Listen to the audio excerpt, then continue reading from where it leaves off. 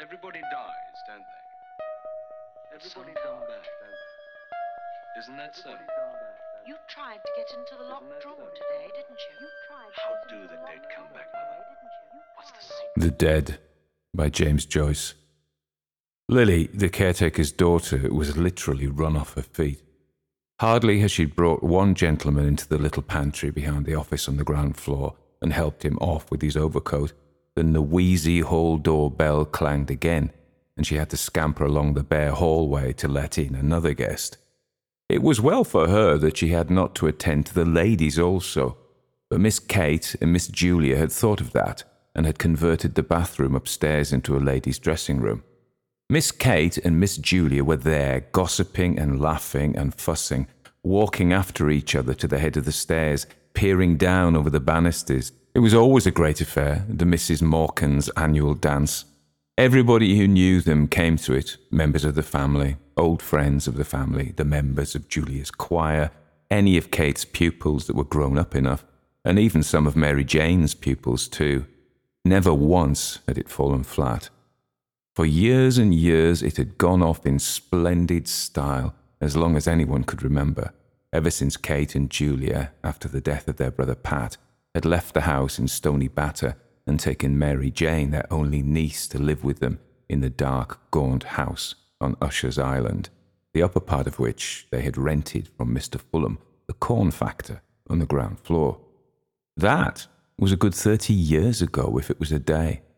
Mary Jane, who was then a little girl in short clothes, was now the main prop of the household, for she had the organ in Haddington Road. She had been through the academy and gave a pupils' concert every year in the upper room of the ancient concert rooms. Many of her pupils belonged to the better class families on the Kingstown and Dalkey line. Old as they were, her aunts also did their share. Julia, though she was quite grey, was still the leading soprano in Adam and Eve's, and Kate, being too feeble to go about much, gave music lessons to beginners on the old square piano in the back room. Lily, the caretaker's daughter, did housemaid's work for them. Though their life was modest, they believed in eating well, the best of everything: diamond bones, sirloins, 3-shilling tea, and the best bottled stout. But Lily seldom made a mistake in the orders, so that she got on well with her 3 mistresses. They were fussy, that was all. But the only thing they would not stand was back answers. Of course, they had good reason to be fussy on such a night. And then it was long after 10 o'clock, and yet there was no sign of Gabriel and his wife. Besides, they were dreadfully afraid that Freddie Malins might turn up screwed. They would not wish for worlds that any of Mary Jane's pupils should see him under the influence. And when he was like that, it was sometimes very hard to manage him. Freddie Malins always came late, but they wondered what could be keeping Gabriel. And that was what brought them every 2 minutes to the banisters to ask Lily had Gabriel or Freddie come. "Oh, Mr. Conroy," said Lily to Gabriel when she opened the door for him, "Miss Kate and Miss Julia thought you were never coming." "Good night, Mrs. Conroy." "I'll engage they did," said Gabriel, "but they forget that my wife here takes 3 mortal hours to dress herself." He stood on the mat, scraping the snow from his galoshes, while Lily led his wife to the foot of the stairs and called out, "Miss Kate, here's Mr. Conroy." Kate and Julia came toddling down the dark stairs at once. Both of them kissed Gabriel's wife, said she must be perished alive, and asked was Gabriel with her. "Here I am, as right as the mail, Aunt Kate. Go on up, I'll follow," called out Gabriel from the dark. He continued scraping his feet vigorously while the 3 women went upstairs laughing to the ladies' dressing room. A light fringe of snow lay like a cape on the shoulders of his overcoat and like toe caps on the toes of his galoshes. And as the buttons of his overcoat slipped with a squeaking noise through the snow-stiffened frieze, a cold, fragrant air from out of doors escaped from crevices and folds. "Is it snowing again, Mr. Conroy?" asked Lily.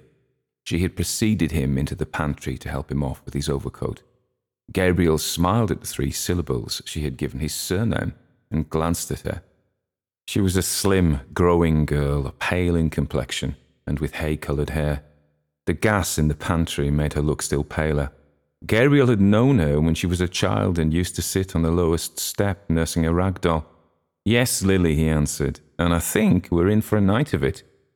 He looked up at the pantry ceiling, which was shaking with the stamping and shuffling of feet on the floor above, listened for a moment to the piano, and then glanced at the girl who was folding his overcoat carefully at the end of a shelf.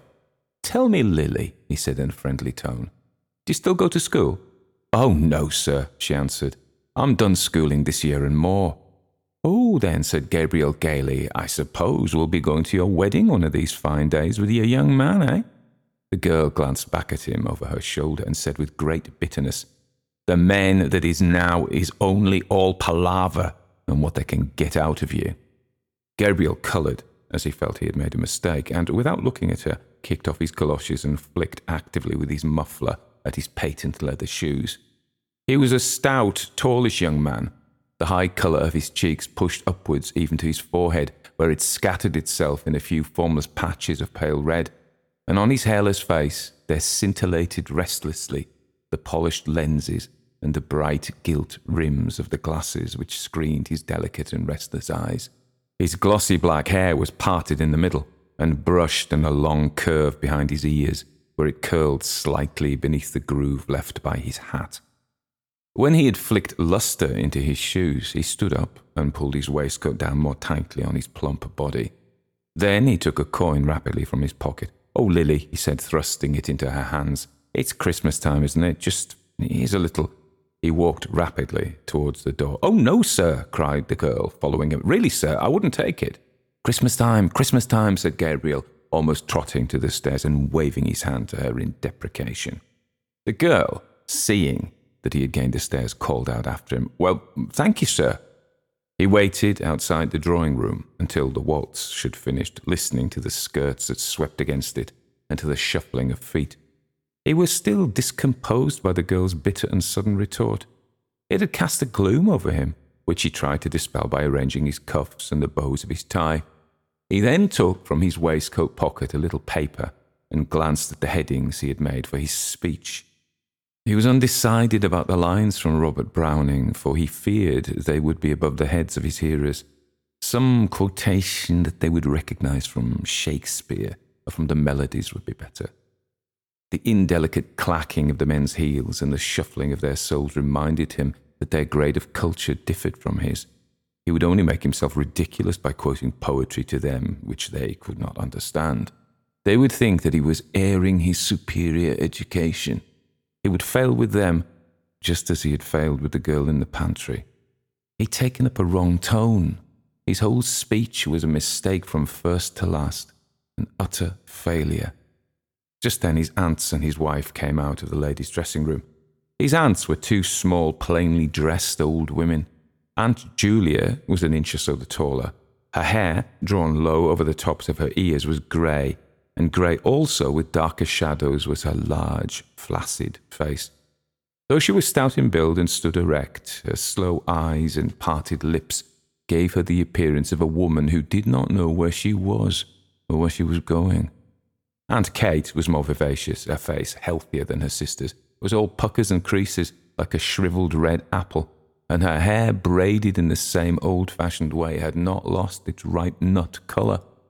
They both kissed Gabriel frankly. He was their favourite nephew, the son of their dead elder sister Ellen, who had married T.J. Conroy of the Porton Docks.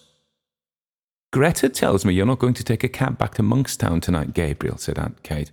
"No," said Gabriel, turning to his wife. "We had quite enough of that last year, hadn't we? Don't you remember, Aunt Kate, what a cold Greta got out of it?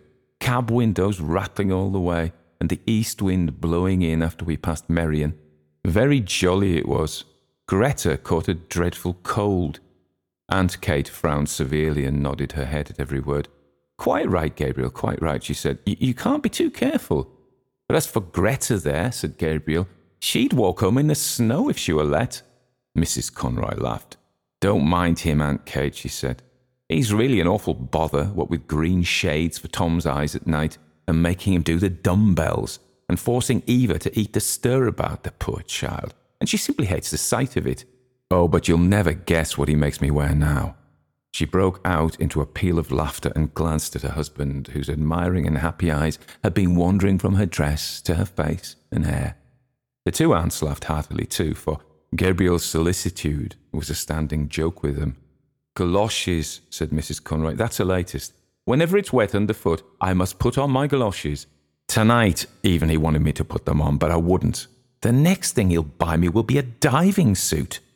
Gabriel laughed nervously and patted his tie reassuringly, while Aunt Kate nearly doubled herself, so heartily did she enjoy the joke.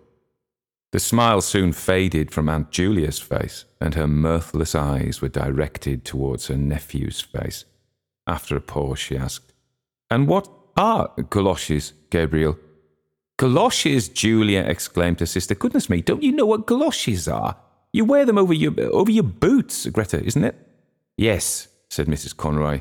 "Gutta percha things, we both have a pair now. Gabriel says everyone wears them on the continent." "Oh, on the continent," murmured Aunt Julia, nodding her head slowly. Gabriel knitted his brows and said, as if he was slightly angered, "It's nothing very wonderful, but Greta thinks it's very funny because she says the word reminds her of Christy minstrels." "But tell me, Gabriel," said Aunt Kate with brisk tact. "Of course, you've seen about the room." Greta was saying, "Oh, the room's all right," replied Gabriel. "I've taken one in the Gresham." "To be sure," said Aunt Kate, "by far the best thing to do. And the children, Greta, you're not anxious about them?" "Oh, for one night," said Mrs. Conroy. "Besides, Bessie'll look after them." "To be sure," said Aunt Kate again. "What a comfort it is to have a girl like that, one you can depend on. There's that Lily. I'm sure I don't know what's come over her lately. She's not the girl she was at all." Gabriel was about to ask his aunt some questions on this point, but she broke off suddenly to gaze after her sister, who had wandered down the stairs and was craning her neck over the banisters. "Now, I ask you," she said almost testily, "where's Julia going? Julia, where are you going?" Julia, who had gone halfway down one flight, came back and announced blandly, "Here's Freddie." At the same moment, a clapping of hands and a final flourish of the pianist told that the waltz had ended. The drawing-room door was opened from within and some couples came out. Aunt Kate drew Gabriel aside hurriedly and whispered into his ear, "Slip down, Gabriel, like a good fellow, and see if he's all right. And don't let him up if he's screwed. I'm sure he's screwed. I'm sure he is." Gabriel went to the stairs and listened over the banisters. He could hear two persons talking in the pantry. Then he recognized Freddie Mallin's laugh. He went down the stairs noisily. "It's such a relief," said Aunt Kate to Mrs. Conroy, "that Gabriel's here. I always feel easier in my mind when he's here. Julia, there's Miss Daly and Miss Power. We'll take some refreshment. Thanks for your beautiful waltz, Miss Daly. It made lovely time." A tall, wizen-faced man with a stiff, grizzled moustache and swarthy skin, who was passing out with his partner, said, And may we have some refreshment too, Miss Morkan?" "Julia," said Aunt Kate summarily. "And here's Mr. Brown and Miss Furlong. Take them in, Julia, with Miss Daly and Miss Power." "I'm the man for the ladies," said Mr. Brown, pursing his lips until his moustache bristled, and smiling in all his wrinkles. "You know, Miss Morkan, the reason they're so fond of me is—" He didn't finish the sentence, but seeing that Aunt Kate was out of earshot, at once led the three young ladies into the back room. The middle of the room was occupied by two square tables placed end to end, and on these Aunt Julia and the caretaker were straightening and smoothing a large cloth. On the sideboard were arrayed dishes and plates and glasses and bundles of knives and forks and spoons. The top of the closed square piano served also as a sideboard for viands and sweets. At a smaller sideboard in one corner, two young men were standing drinking hop bitters. Mr. Brown led his charges thither and invited them all, in jest, to some ladies' punch, hot, strong, and sweet. As they said they never took anything strong, he opened 3 bottles of lemonade for them. Then he asked one of the young men to move aside, and taking hold of the decanter, filled out for himself a goodly measure of whiskey. The young men eyed him respectfully while he took a trial sip. "God help me," he said, smiling, "it's the doctor's orders." His wizened face broke into a broader smile, and the 3 young ladies laughed in musical echo to his pleasantry, swaying their bodies to and fro with nervous jerks of their shoulders. The boldest said, "Oh, now, Mr. Brown, I'm sure the doctor never ordered anything of the kind." Mr. Brown took another sip of his whiskey and said with sidling mimicry, "Well, you see, I'm like the famous Mrs. Cassidy, who was reported to have said, 'Now, Mary Grimes, If I don't take it, make me take it, for I feel I want it. His hot face had leaned forward a little too confidently, and he had assumed a very low Dublin accent, so that the young ladies, with one instinct, received his speech in silence. Miss Furlong, who was one of Mary Jane's pupils, asked Miss Daly what was the name of the pretty waltz she had played, and Mr. Brown, seeing that he was ignored, turned promptly to the two young men who were more appreciative. A red-faced young woman, dressed in pansy, came into the room, excitedly clapping her hands and crying, "Quadrilles! Quadrilles!" Close on her heels came Aunt Kate, crying, "2 gentlemen and 3 ladies, Mary Jane." "Oh, here's Mr. Bergin and Mr. Kerrigan," said Mary Jane. "Mr. Kerrigan, will you take Miss Power? Miss Furlong, may I get you a partner, Mr. Bergin? Oh, that'll just do now." "3 ladies, Mary Jane," said Aunt Kate. The 2 young gentlemen asked the ladies if they might have the pleasure, and Mary Jane turned to Miss Daly. "Oh, Miss Daly, you're really awfully good, after playing for the last 2 dances, but really, we're so short of ladies tonight." "I don't mind in the least, Miss Morkan, but I've a nice partner for you, Mr. Bartell Darcy, the tenor. I'll get him to sing later on. All Dublin's raving about him. Lovely voice, said Aunt Kate. As the piano had twice begun the prelude to the first figure, Mary Jane led her recruits quickly from the room. They'd hardly gone when Aunt Julia wandered slowly into the room, looking behind her at something. "What is the matter, Julia?" asked Aunt Kate anxiously. "Who is it?" Julia, who was carrying in a column of table napkins, turned to her sister and said simply, as if the question had surprised her, "It's only Freddie, Kate, and Gabriel with him." In fact, right behind her, Gabriel could be seen piloting Freddie Malins across the landing. The latter, a young man of about 40, was of Gabriel's size and build, with very round shoulders. His face was fleshy and pallid, touched with colour only at the thick hanging lobes of his ears and at the wide wings of his nose. He had coarse features, a blunt nose, a convex and receding brow, tumid and protruded lips. His heavy-lidded eyes and the disorder of his scanty hair made him look sleepy. He was laughing heartily in a high key at a story which he had been telling Gabriel on the stairs, and at the same time rubbing the knuckles of his left fist backwards and forwards into his left eye. "Good evening, Freddie," said Aunt Julia. Freddie Malins bade the Mrs. Morkan good evening in what seemed an offhand fashion by reason of the habitual catch in his voice, and then, seeing that Mr. Brown was grinning at him from the sideboard, crossed the room on rather shaky legs and began to repeat in an undertone the story he had just told Gabriel. "He's not so bad, is he?" said Aunt Kate to Gabriel. Gabriel's brows were dark, but he raised them quickly and answered, "Oh, no, hardly noticeable." "Now, isn't he a terrible fellow?" she said, "and his poor mother made him take the pledge on New Year's Eve. But come on, Gabriel, into the drawing room." Before leaving the room with Gabriel, she signalled to Mr. Brown by frowning and shaking her forefinger in warning to and fro. Mr. Brown nodded in answer, and when she'd gone, said to Freddie Malins, "Now then, Freddie, I'm going to fill you out a good glass of lemonade, just to buck you up." Freddie Malins, who was nearing the climax of his story, waved the offer aside impatiently, but Mr. Brown, having first called Freddie Malins' attention to a disarray in his dress, filled out and handed him a full glass of lemonade. Freddie Malins' left hand accepted the glass mechanically, his right hand being engaged in the mechanical readjustment of his dress. Mr. Brown, whose face was once more wrinkling in mirth, poured out for himself a glass of whiskey, while Freddie Malins exploded before he had well reached the climax of his story in a kink of high-pitched bronchitic laughter, and setting down his untasted and overflowing glass, began to rub the knuckles of his left fist backwards and forwards into his left eye, repeating the words of his last phrase as well as his fit of laughter would allow him. Gabriel couldn't listen while Mary Jane was playing her academy piece, full of runs and difficult passages, to the hushed drawing room. He liked music, but the piece she was playing had no melody for him, and he doubted whether it had any melody for the other listeners, though they had begged Mary Jane to play something. 4 young men, who had come from the refreshment room to stand in the doorway at the sound of the piano, had gone away quietly in couples after a few minutes. The only persons who seemed to follow the music were Mary Jane herself, her hands racing along the keyboard or lifted from it at the pauses like those of a priestess. in momentary imprecation, and Aunt Kate standing at her elbow to turn the page. Gabriel's eyes, irritated by the floor, which glittered with beeswax under the heavy chandelier, wandered to the wall above the piano.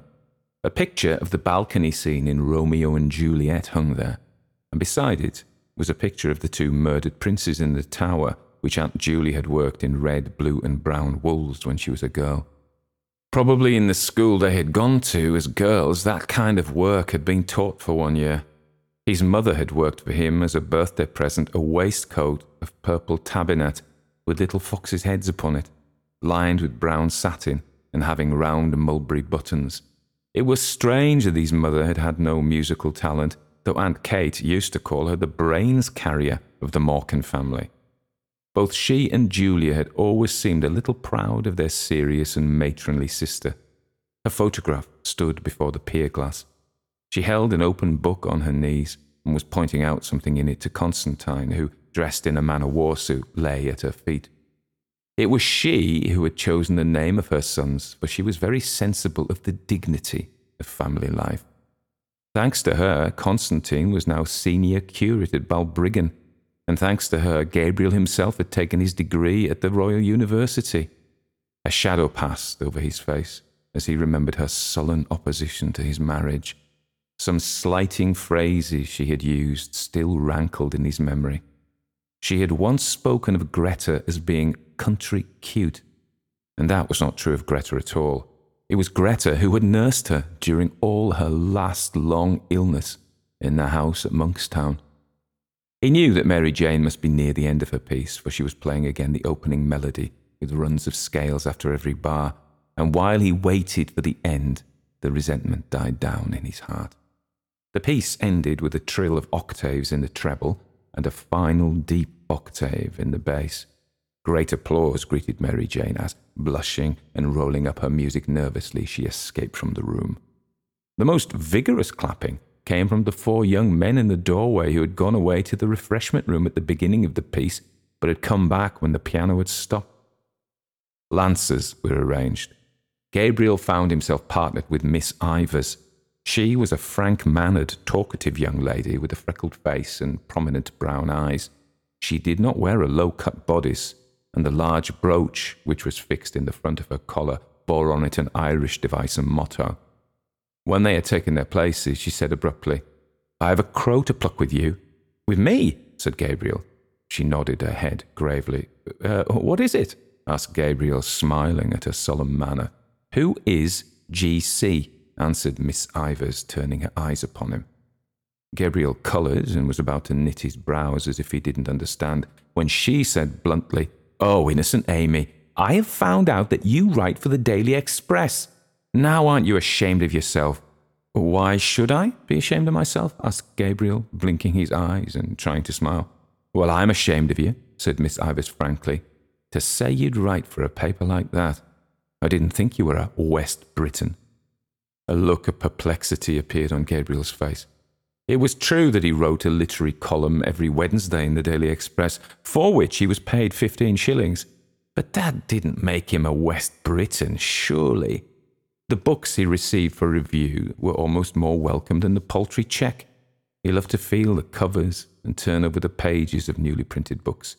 Nearly every day when his teaching in the college was ended, he used to wander down the quays to the second-hand booksellers, to Hickey's on Bachelor's Walk, to Webb's or Massey's on Aston's Quay, or to O'Clohissey's in the By Street.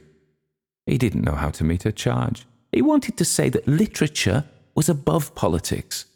But they were friends of many years' standing, and their careers had been parallel, first at the university and then as teachers. He couldn't risk a grandiose phrase with her. He continued blinking his eyes and trying to smile, and murmured lamely that he saw nothing political in writing reviews of books. When their turn to cross had come, he was still perplexed and inattentive. Miss Ivers promptly took his hand in a warm grasp and said in a soft, friendly tone, "Of course, I was only joking. Come, we cross now." When they were together again, she spoke of the university question, and Gabriel felt more at ease. A friend of hers had shown her his review of Browning's poems. That was how she had found out the secret. But she liked the review immensely. Then she said suddenly, "Oh, Mr. Conroy, will you come for an excursion to the Aran Islands this summer? We're going to stay there a whole month. It'll be splendid out in the Atlantic. You ought to come. Mr. Clancy's coming, and Mr. Kilkelly and Kathleen Kearney. It would be splendid for Greta too if she'd come. She's from Connacht, isn't she?" Her people are," said Gabriel shortly. "But you will come, won't you?" said Miss Ivers, laying her warm hand eagerly on his arm. "Fact is," said Gabriel, "I've just arranged to go—" "Go where?" asked Miss Ivers.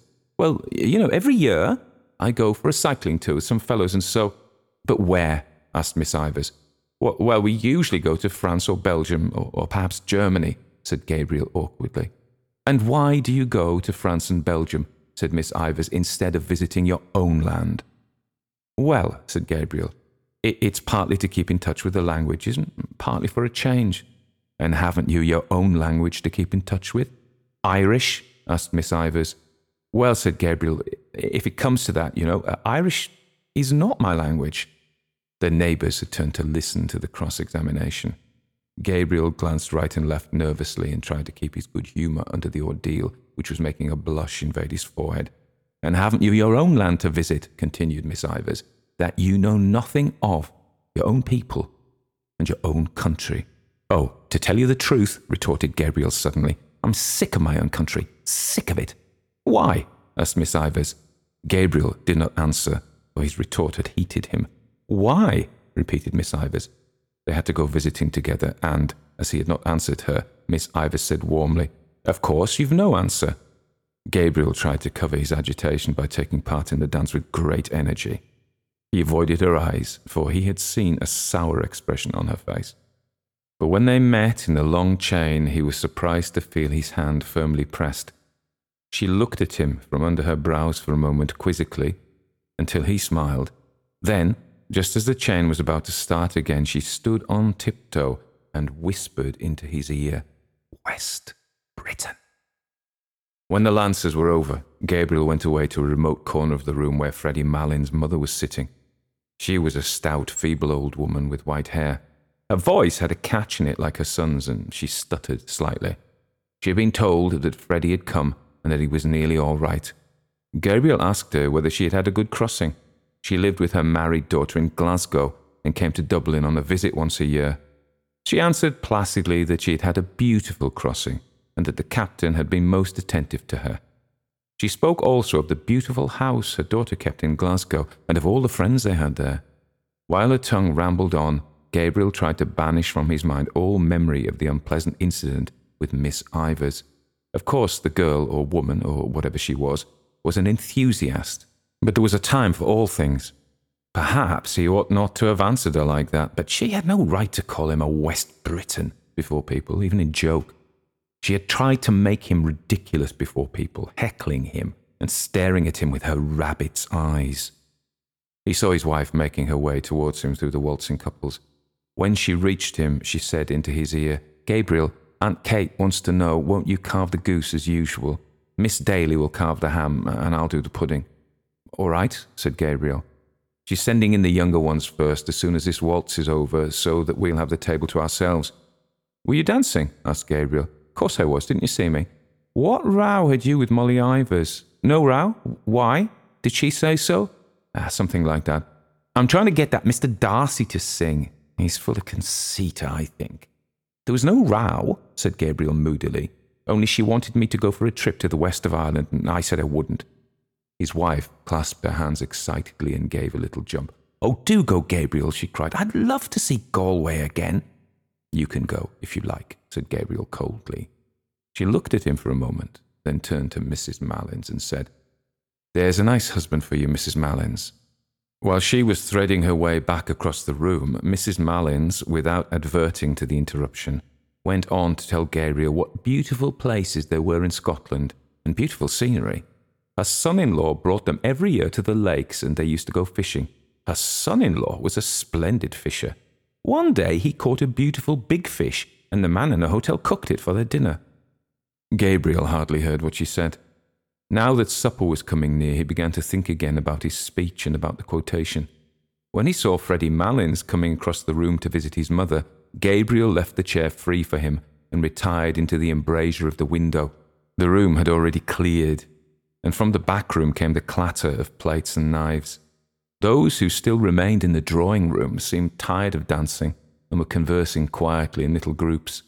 Gabriel's warm, trembling fingers tapped at the cold pane of the window. How cool it must be outside. How pleasant it would be to walk out alone, first along by the river and then through the park. The snow would be lying on the branches of the trees and forming a bright cap on the top of the Wellington Monument. How much more pleasant it would be there than at the supper table. He ran over the headings of his speech. Irish hospitality, sad memories, three graces, Paris, the quotation from Browning. He repeated to himself a phrase he had written in his review. One feels that one is listening to a thought-tormented music. Miss Ivors had praised the review. Was she sincere? Had she really any life of her own behind all her propagandism? There had never been any ill feeling between them until that night. It unnerved him to think that she would be at the supper table, looking up at him while he spoke with her critical, quizzing eyes.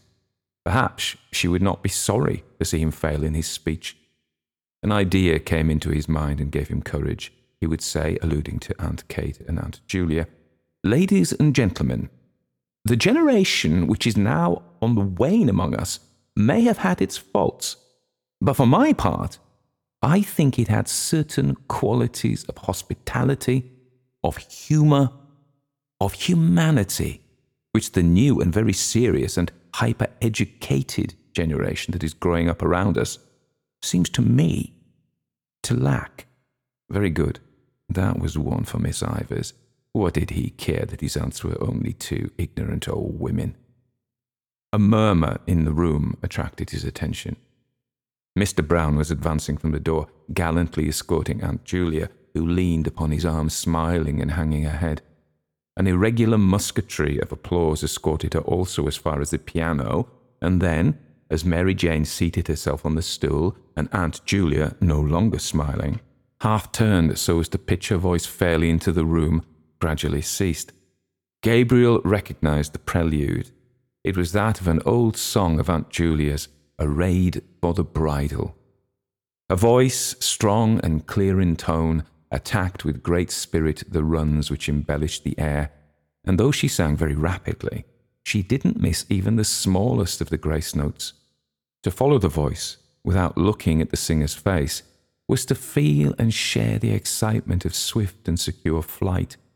Gabriel applauded loudly with all the others at the close of the song, and loud applause was borne in from the invisible supper table. It sounded so genuine that a little colour struggled into Aunt Julia's face as she bent to replace in the music stand the old leather-bound songbook that had her initials on the cover. Freddie Malins, who had listened with his head perched sideways to hear her better, was still applauding when everyone else had ceased, and talking animatedly to his mother, who nodded her head gravely and slowly in acquiescence.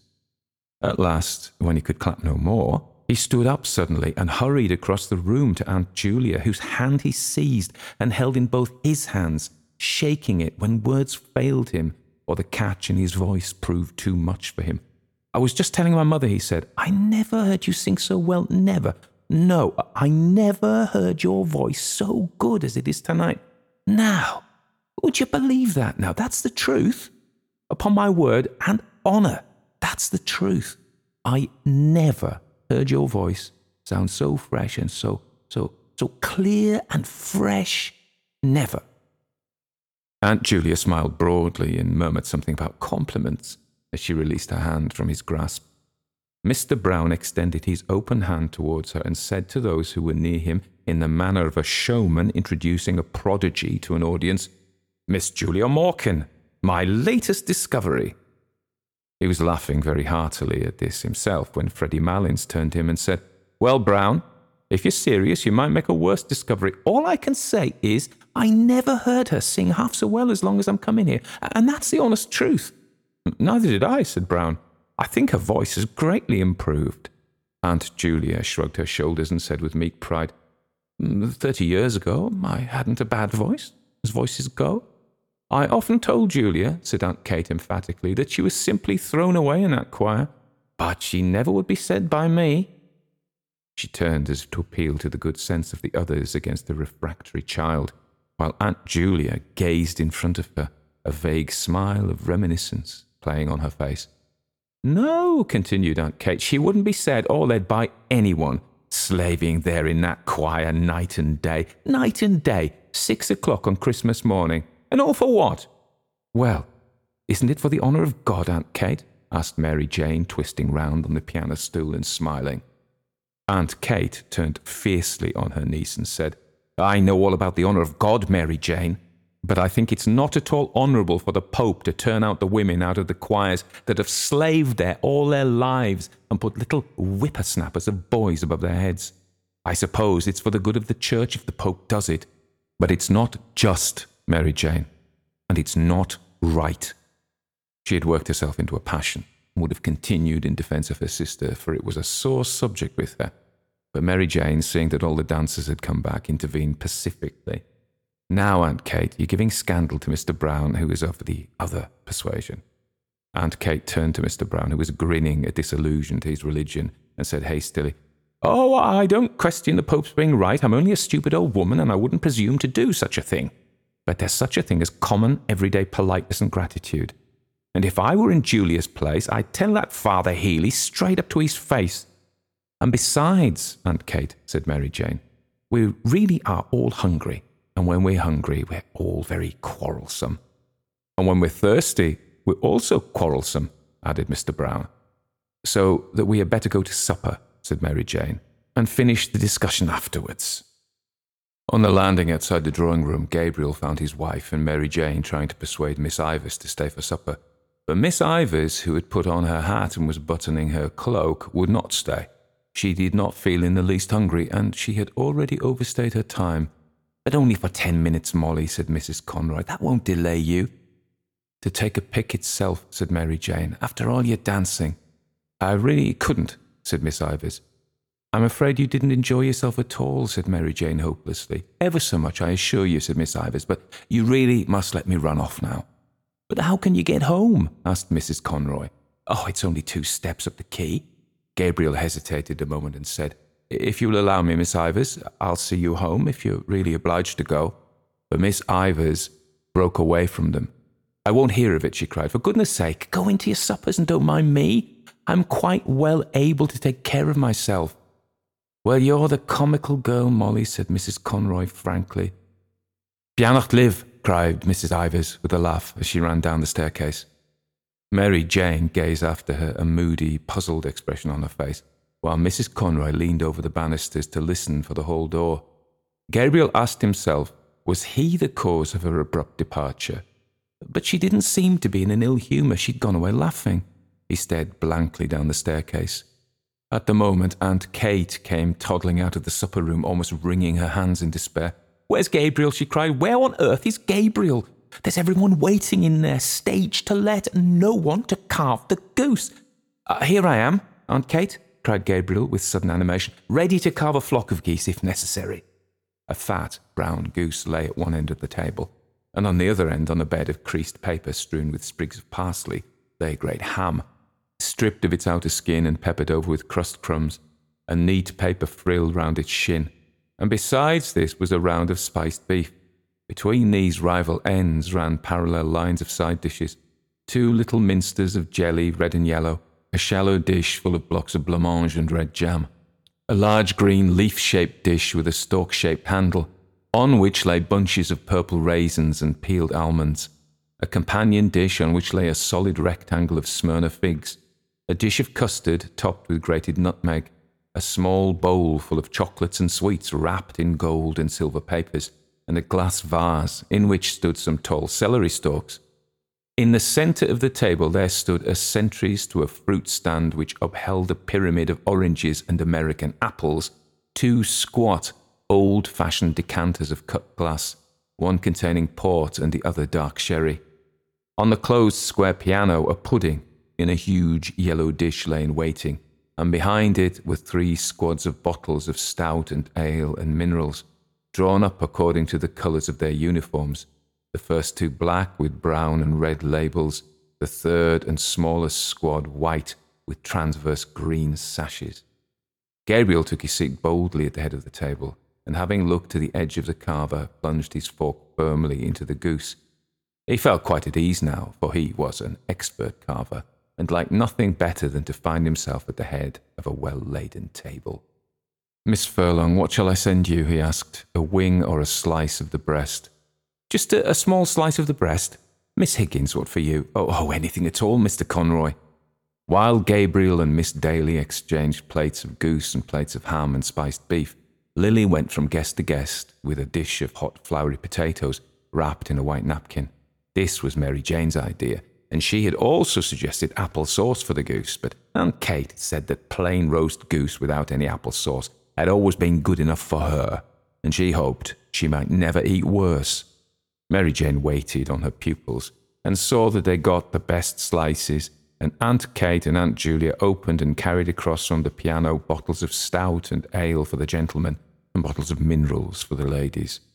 There was a great deal of confusion and laughter and noise, the noise of orders and counter-orders, of knives and forks, of corks and glass stoppers.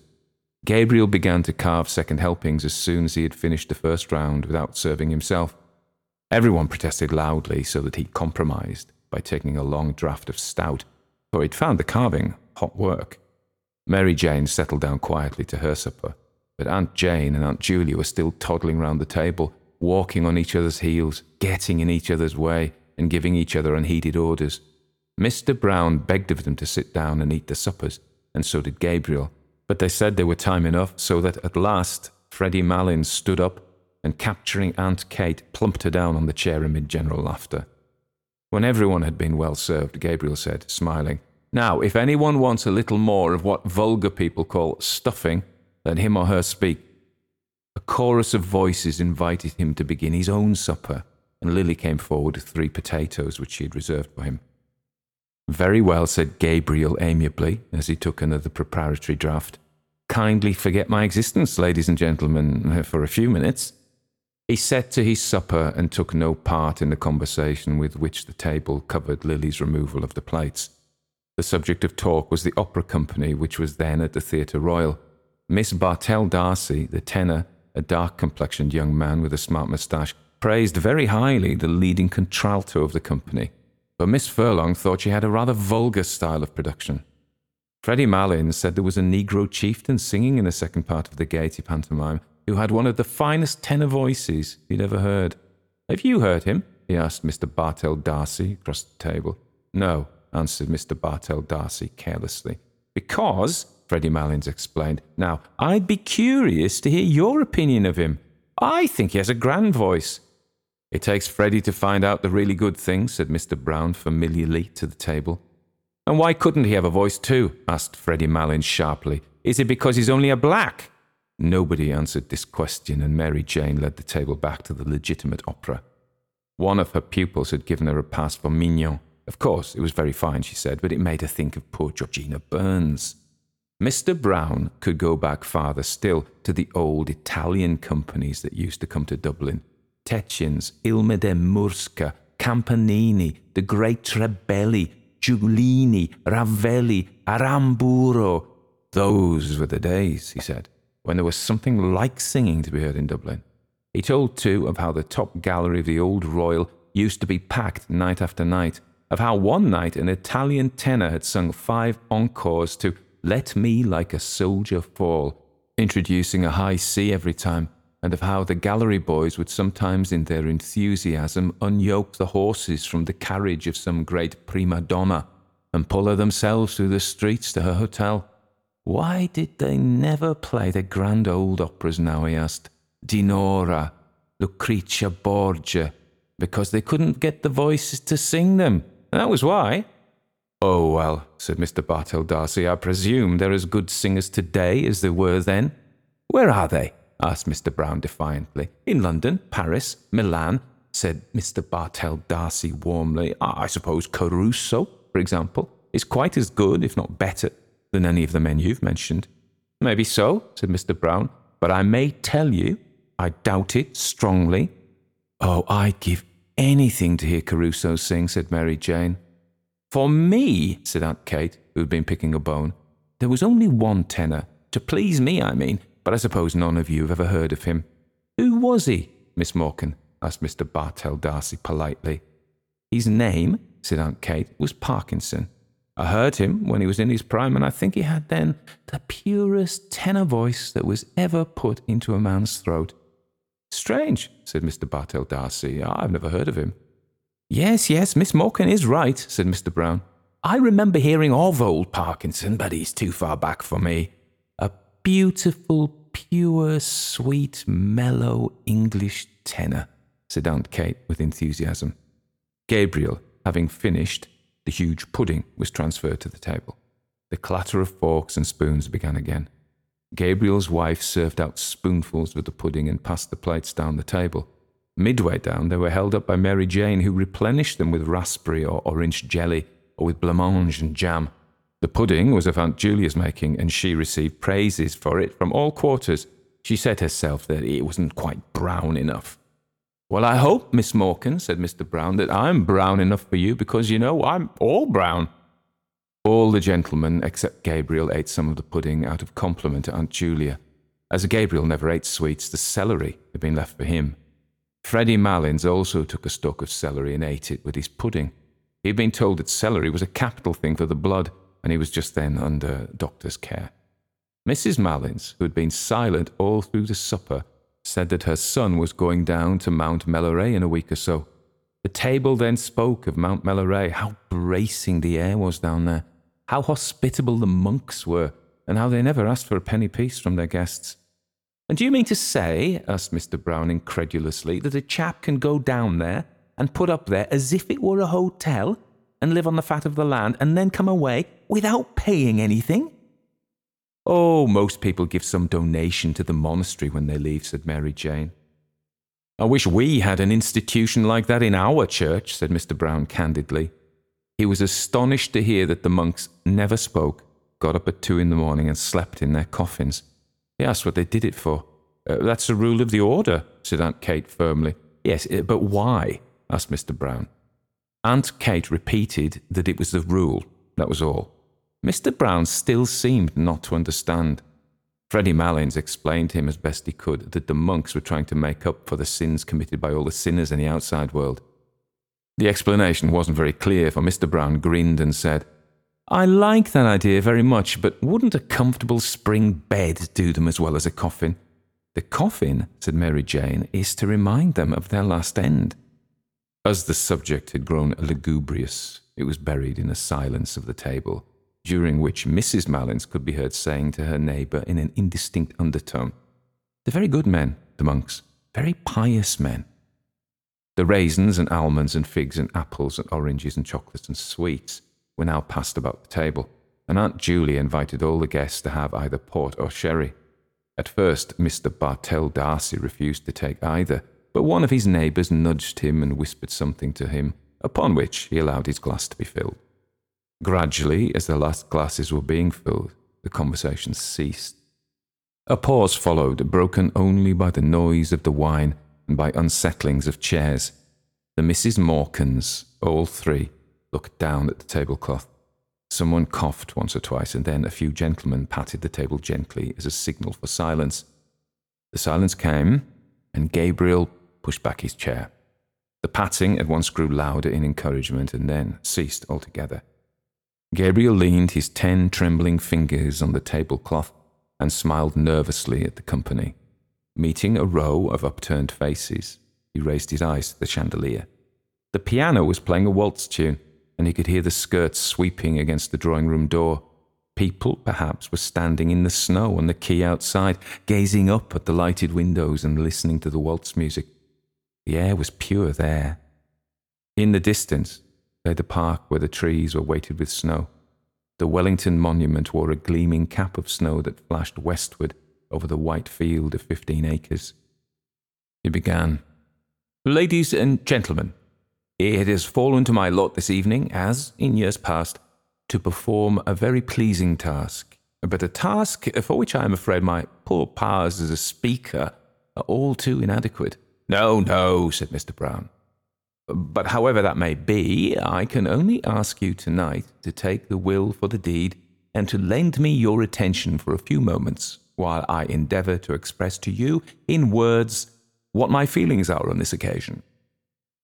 Ladies and gentlemen, it is not the first time that we have gathered together under this hospitable roof, around this hospitable board. It is not the first time that we have been the recipients, or perhaps I had better say the victims of the hospitality of certain good ladies. He made a circle in the air with his arm and paused. Everyone laughed or smiled at Aunt Kate and Aunt Julia and Mary Jane, who all turned crimson with pleasure. Gabriel went on more boldly.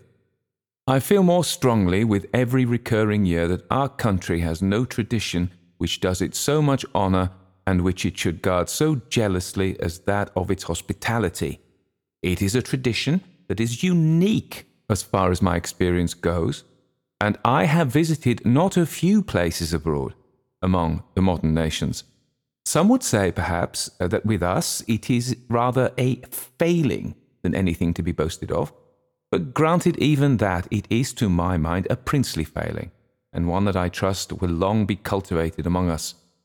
Of one thing at least I am sure, as long as this one roof shelters the good ladies aforesaid, and I wish from my heart it may do so for many and many a long year to come, the tradition of genuine, warm-hearted, courteous Irish hospitality which our forefathers have handed down to us, and which we in turn must hand down to our descendants, is still alive among us.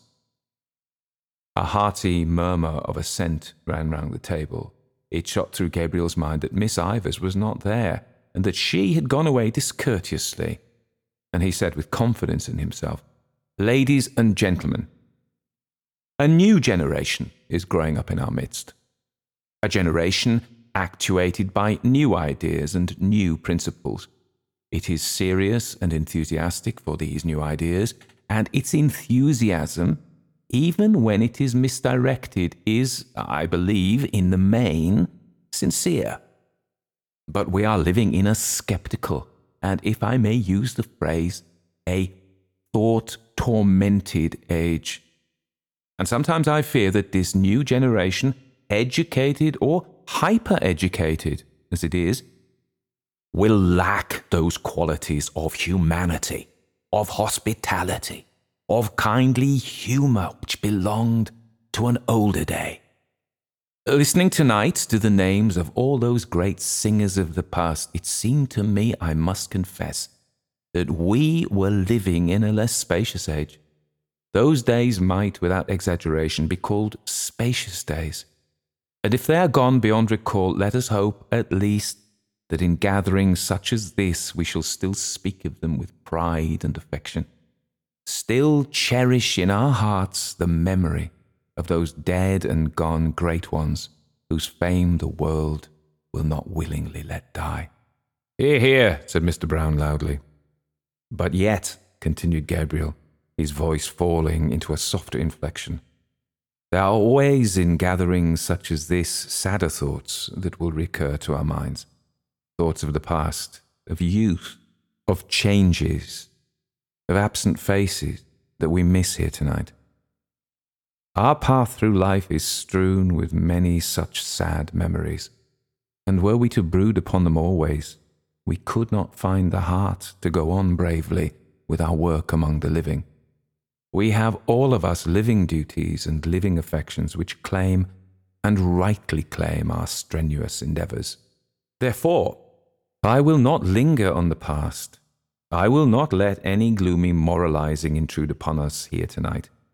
Here we are gathered together for a brief moment from the bustle and rush of our everyday routine. We are met here as friends, in the spirit of good fellowship, as colleagues, also to a certain extent in the true spirit of camaraderie, and as the guests of, what shall I call them? The three graces of the Dublin musical world. The table burst into applause and laughter at this allusion. Aunt Julia vainly asked each of her neighbours in turn to tell her what Gabriel had said. He says with the three graces, Aunt Julia, said Mary Jane. Aunt Julia did not understand, but she looked up, smiling at Gabriel, who continued in the same vein. Ladies and gentlemen, I will not attempt to play tonight the part that Paris played on another occasion. I will not attempt to choose between them. The task would be an invidious one, and one beyond my poor powers.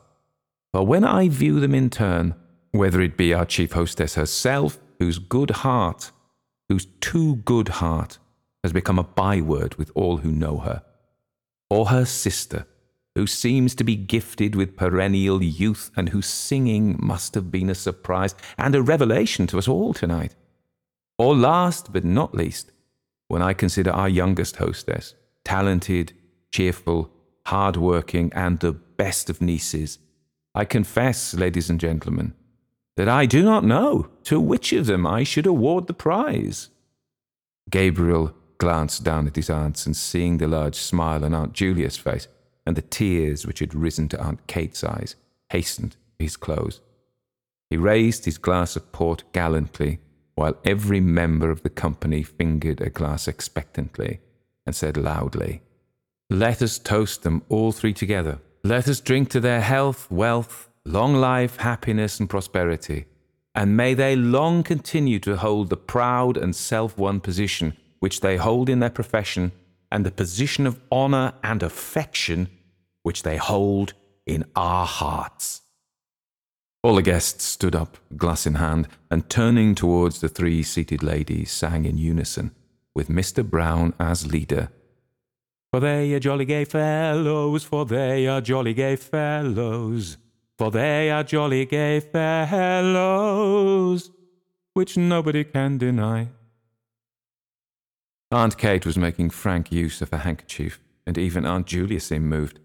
Freddie Malins beat time with his pudding fork, and the singers turned towards one another as if in melodious conference, while they sang with emphasis, "Unless he tells a lie, unless he tells a lie." Then turning once more towards their hostesses, they sang, "For they are jolly gay fellows, for they are jolly gay fellows, for they are jolly gay fellows, which nobody can deny."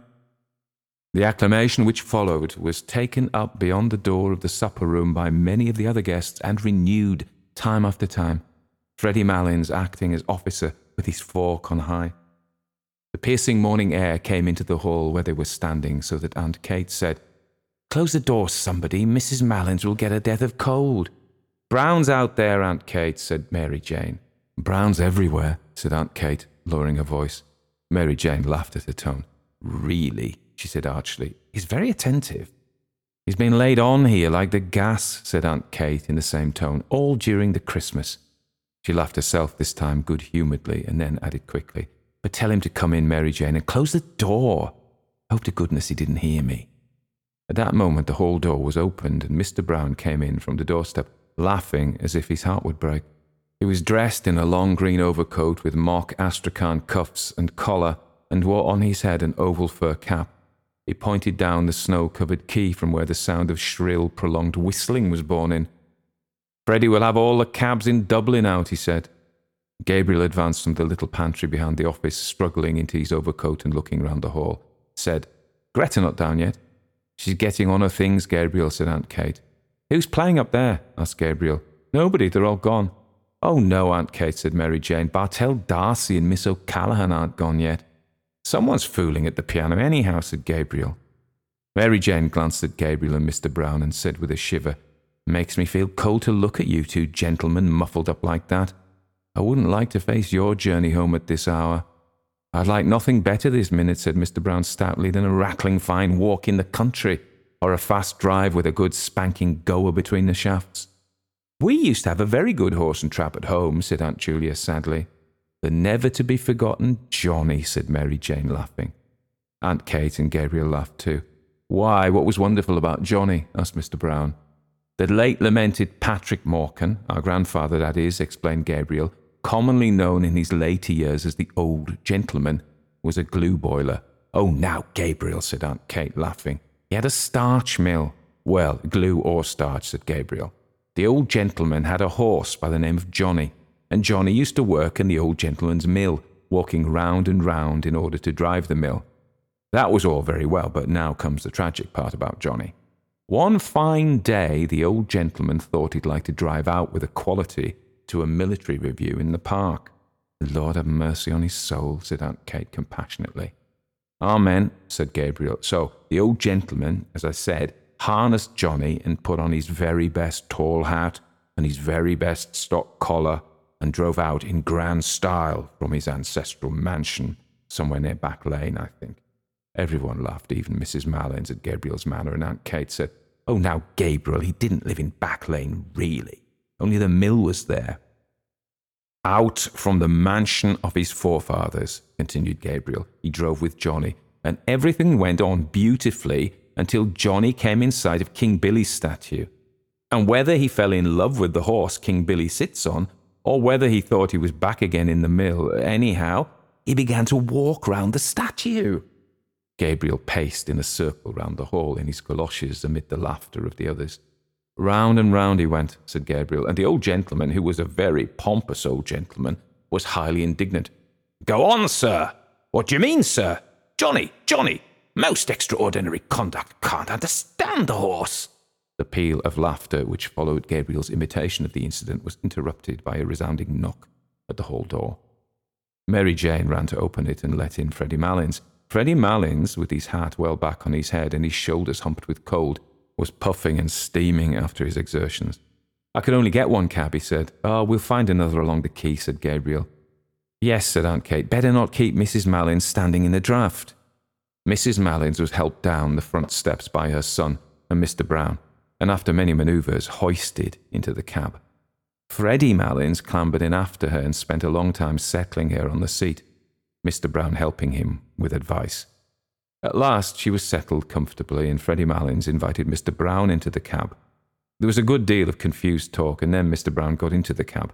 The cabman settled his rug over his knees and bent down for the address.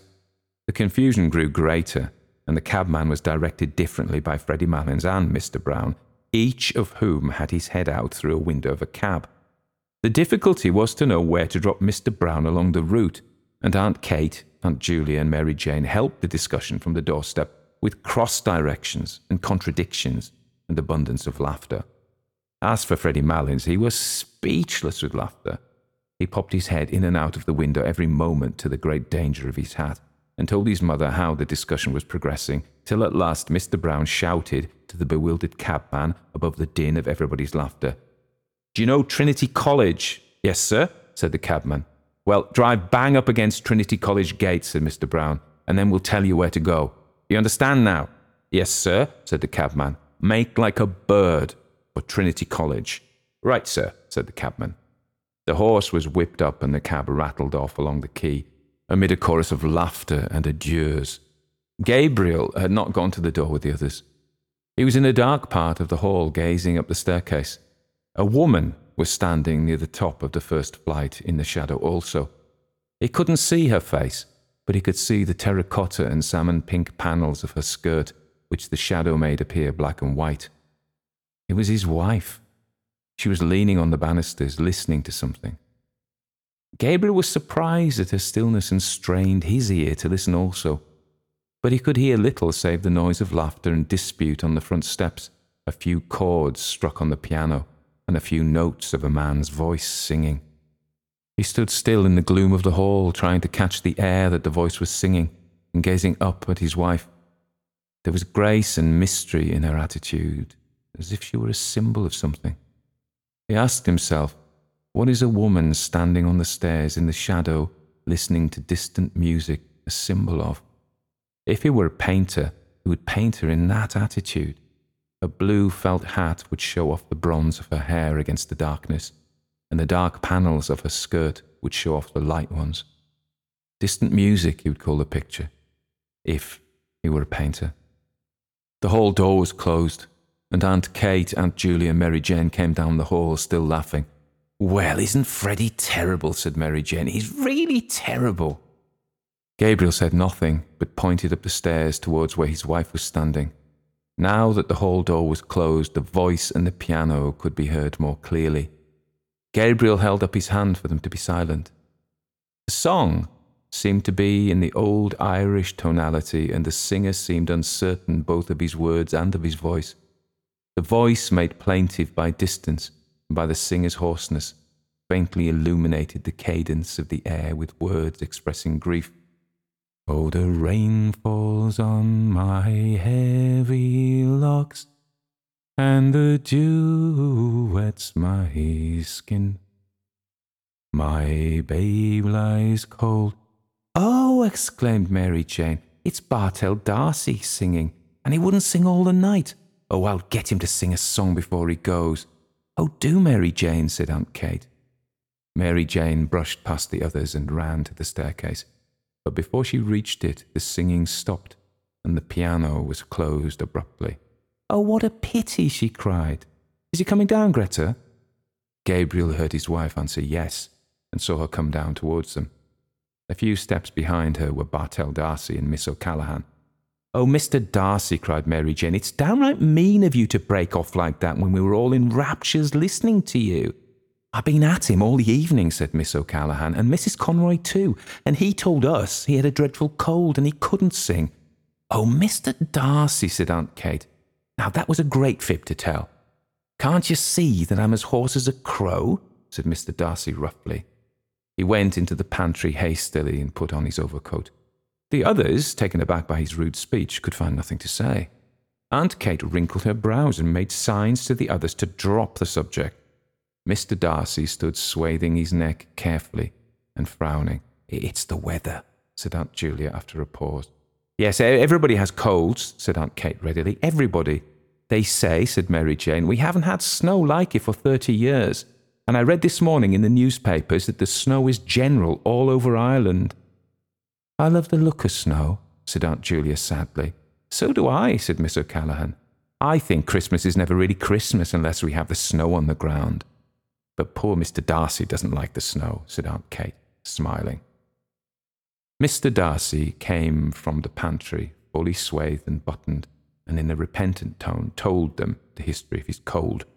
Everyone gave him advice and said it was a great pity, and urged him to be very careful of his throat in the night air. Gabriel watched his wife, who didn't join in the conversation. She was standing right under the dusty fanlight, and the flame of the gas lit up the rich bronze of her hair, which he had seen her drying at the fire a few days before.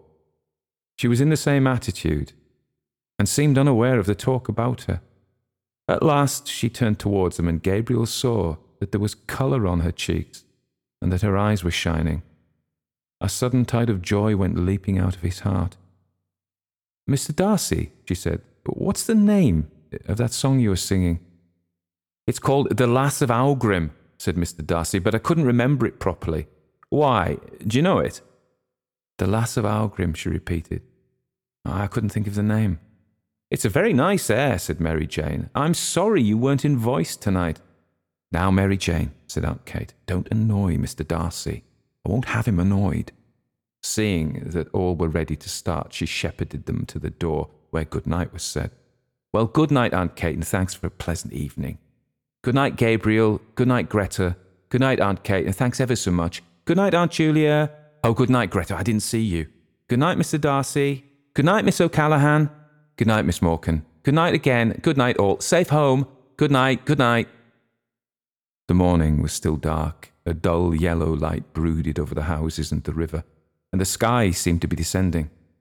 It was slushy underfoot, and only streaks and patches of snow lay on the roofs, on the parapets of the quay, and on the area railings. The lamps were still burning redly in the murky air, and across the river, the palace of the Four Courts stood out menacingly against the heavy sky. She was walking on before him with Mr. Bartell D'Arcy, her shoes in a brown parcel tucked under one arm, and her hands holding her skirt up from the slush. She had no longer any grace of attitude, but Gabriel's eyes were still bright with happiness. The blood went bounding along his veins, and the thoughts went rioting through his brain, proud, joyful, tender, valorous. She was walking on before him so lightly and so erect that he longed to run after her noiselessly, catch her by the shoulders and say something foolish and affectionate into her ear. She seemed to him so frail that he longed to defend her against something and then to be alone with her. Moments of their secret life together burst like stars upon his memory. A heliotrope envelope was lying beside his breakfast cup, and he was caressing it with his hand. Birds were twittering in the ivy, and the sunny web of the curtain was shimmering along the floor. He couldn't eat for happiness. They were standing on the crowded platform, and he was placing a ticket inside the warm palm of her glove. He was standing with her in the cold, looking in through a grated window at a man making bottles in a roaring furnace. It was very cold. Her face, fragrant in the cold air, was quite close to his, and suddenly he called out to the man at the furnace, "Is the fire hot, sir?" But the man couldn't hear with the noise of the furnace. It was just as well. He might have answered rudely. A wave of yet more tender joy escaped from his heart and went coursing in warm flood along his arteries, like the tender fire of stars, moments of their life together, that no one knew of or would ever know of, broke upon and illumined his memory. He longed to recall to her those moments, to make her forget the years of their dull existence together and remember only their moments of ecstasy. For the years, he felt, had not quenched his soul or hers. Their children, his writing, her household cares had not quenched all their souls' tender fire. In one letter that he had written to her then, he had said, "Why is it that words like these seem to me so dull and cold? Is it because there is no word tender enough to be your name?" Like distant music, these words that he had written years before were borne towards him from the past. He longed to be alone with her. When the others had gone away, when he and she were in their room in the hotel, then they would be alone together. He would call her softly, "Greta." Perhaps she wouldn't hear at once. She would be undressing. Then something in his voice would strike her. She would turn and look at him. At the corner of Wine Tavern Street, they met a cab. He was glad of its rattling noise as it saved him from conversation. She was looking out of the window and seemed tired. The others spoke only a few words, pointing out some building or street. The horse galloped along wearily under the murky morning sky, dragging his old rattling box after his heels. And Gabriel was again in a cab with her, galloping to catch the boat, galloping to their honeymoon. As the cab drove across O'Connell Bridge, Miss O'Callaghan said, "They say you never cross O'Connell Bridge without seeing a white horse." "I see a white man this time," said Gabriel. "Where?" asked Mr. Bartell Darcy. Gabriel pointed to the statue on which lay patches of snow. Then he nodded familiarly to it and waved his hand. "Good night, Dan," he said gaily.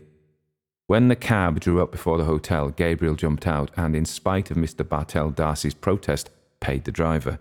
He gave the man a shilling over his fare. The man saluted and said, "Prosperous New Year to you, sir." "Same to you," said Gabriel cordially. She leaned for a moment on his arm in getting out of the cab, and while standing at the curbstone bidding the others good night, she leaned lightly on his arm, as lightly as when she had danced with him a few hours before. He had felt proud and happy then, happy that she was his, proud of her grace and wifely carriage. But now, after the kindling again of so many memories, the first touch of her body, musical and strange and perfumed, sent through him a keen pang of lust. Under cover of her silence, he pressed her arm closely to his side, and, as they stood at the hotel door, he felt that they had escaped from their lives and duties, escaped from home and friends, and run away together with wild and radiant hearts to a new adventure. An old man was dozing in a great hooded chair in the hall. He lit a candle in the office and went before them to the stairs. They followed him in silence, their feet falling in soft thuds on the thickly carpeted stairs. She mounted the stairs behind the porter, her head bowed in the ascent, her frail shoulders carved as if with a burden, her skirt girt tightly about her. He could have flung his arms about her hips and held her still, for his arms were trembling with desire to seize her, and only the stress of his nails against the palms of his hands held the wild impulse of his body in check. The porter halted on the stairs to settle his guttering candle. They halted too on the steps below him. In the silence, Gabriel could hear the falling of the molten wax into the tray, and the thumping of his own heart against his ribs. The porter led them along a corridor and opened a door. Then he set his unstable candle down on a toilet table and asked at what hour they were to be called in the morning. 8, said Gabriel. The porter pointed to the tap of the electric light and began a muttered apology, but Gabriel cut him short. We don't want any light. We have enough light from the street. And I say, he added, pointing to the candle, you might remove that handsome article like a good man. The porter took up his candle again, but slowly, for he was surprised by such a novel idea. Then he mumbled good night and went out. Gabriel shot the lock too. A ghostly light from the street lamp lay in a long shaft from one window to the door. Gabriel threw his overcoat and hat on a couch and crossed the room towards the window. He looked down into the street in order that his emotion might calm a little. Then he turned and leaned against a chest of drawers with his back to the light. She had taken off her hat and cloak and was standing before a large swinging mirror, unhooking her waist. Gabriel paused for a few moments, watching her, and then said, Greta. She turned away from the mirror slowly and walked along the shaft of light towards him. Her face looked so serious and weary that the words would not pass Gabriel's lips. No, it wasn't the moment yet. You look tired, he said. I am a little, she answered. You don't feel ill or weak? No, tired, that's all. She went on to the window and stood there looking out. Gabriel waited again, and then, fearing that diffidence was about to conquer him, he said abruptly, By the way, Greta. What is it? You know that poor fellow Malins, he said quickly. Yes, what about him? Well, poor fellow, he's a decent sort of chap after all, continued Gabriel in a false voice. He gave me back that sovereign I lent him, and I didn't expect it really. It's a pity you wouldn't keep away from that Brown, because he's not a bad fellow really. He was trembling now with annoyance. Why did she seem so abstracted?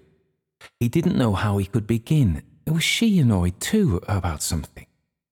If she would only turn to him or come to him of her own accord. To take her as she was would be brutal. No, he must see some ardour in her eyes first. He longed to be master of her strange mood. When did you lend him the £1? She asked after a pause.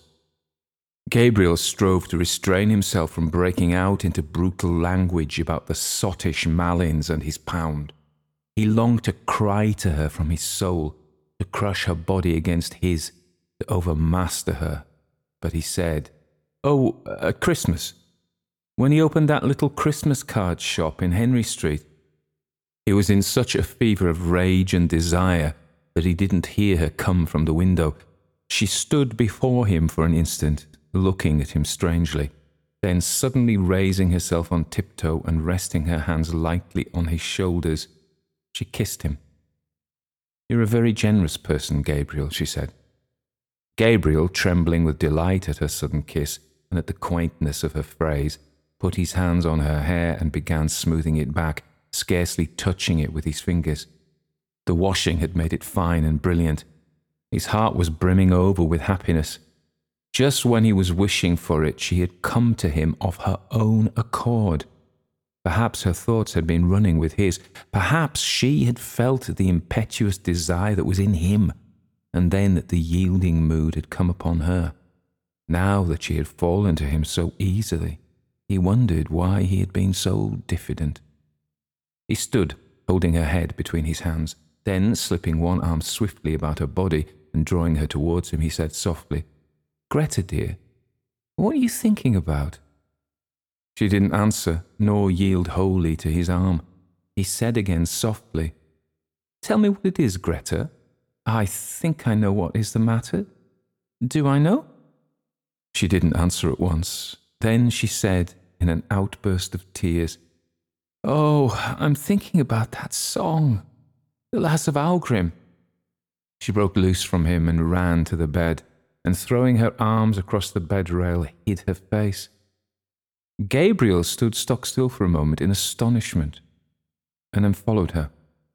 As he passed in the way of the cheval glass, he caught sight of himself in full length, his broad, well-filled shirt front, the face whose expression always puzzled him when he saw it in a mirror, and his glimmering gilt-rimmed glasses. He halted a few paces from her and said, "What about the song? Why does that make you cry?" She raised her head from her arms and dried her eyes with the back of her hand like a child. A kinder note than he had intended went into his voice. "Why, Greta?" he asked. "I'm thinking about a person long ago who used to sing that song." "And who was the person long ago?" asked Gabriel, smiling. "He was a person I used to know in Galway, when I was living with my grandmother," she said. The smile passed away from Gabriel's face. A dull anger began to gather again at the back of his mind, and the dull fires of his lust began to glow angrily in his veins. "Someone you were in love with?" he asked ironically. "There was a young boy I used to know," she answered, "named Michael Fury. He used to sing that song, The Lass of Aughrim. He was very delicate." Gabriel was silent. He did not wish her to think that he was interested in this delicate boy. "I can see him so plainly," she said after a moment. "Such eyes as he had, big, dark eyes, and such an expression in them. An expression." "Oh, then you were in love with him," said Gabriel. "I used to go out walking with him," she said, "when I was in Galway." A thought flew across Gabriel's mind.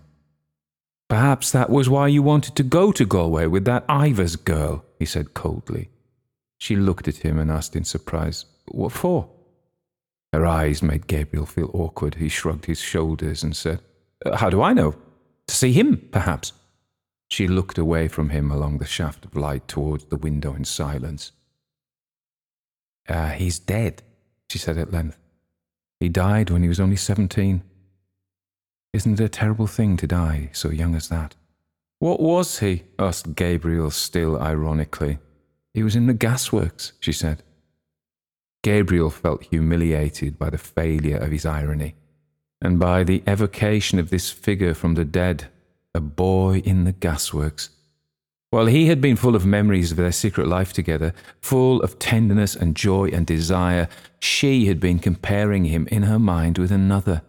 A shameful consciousness of his own person assailed him.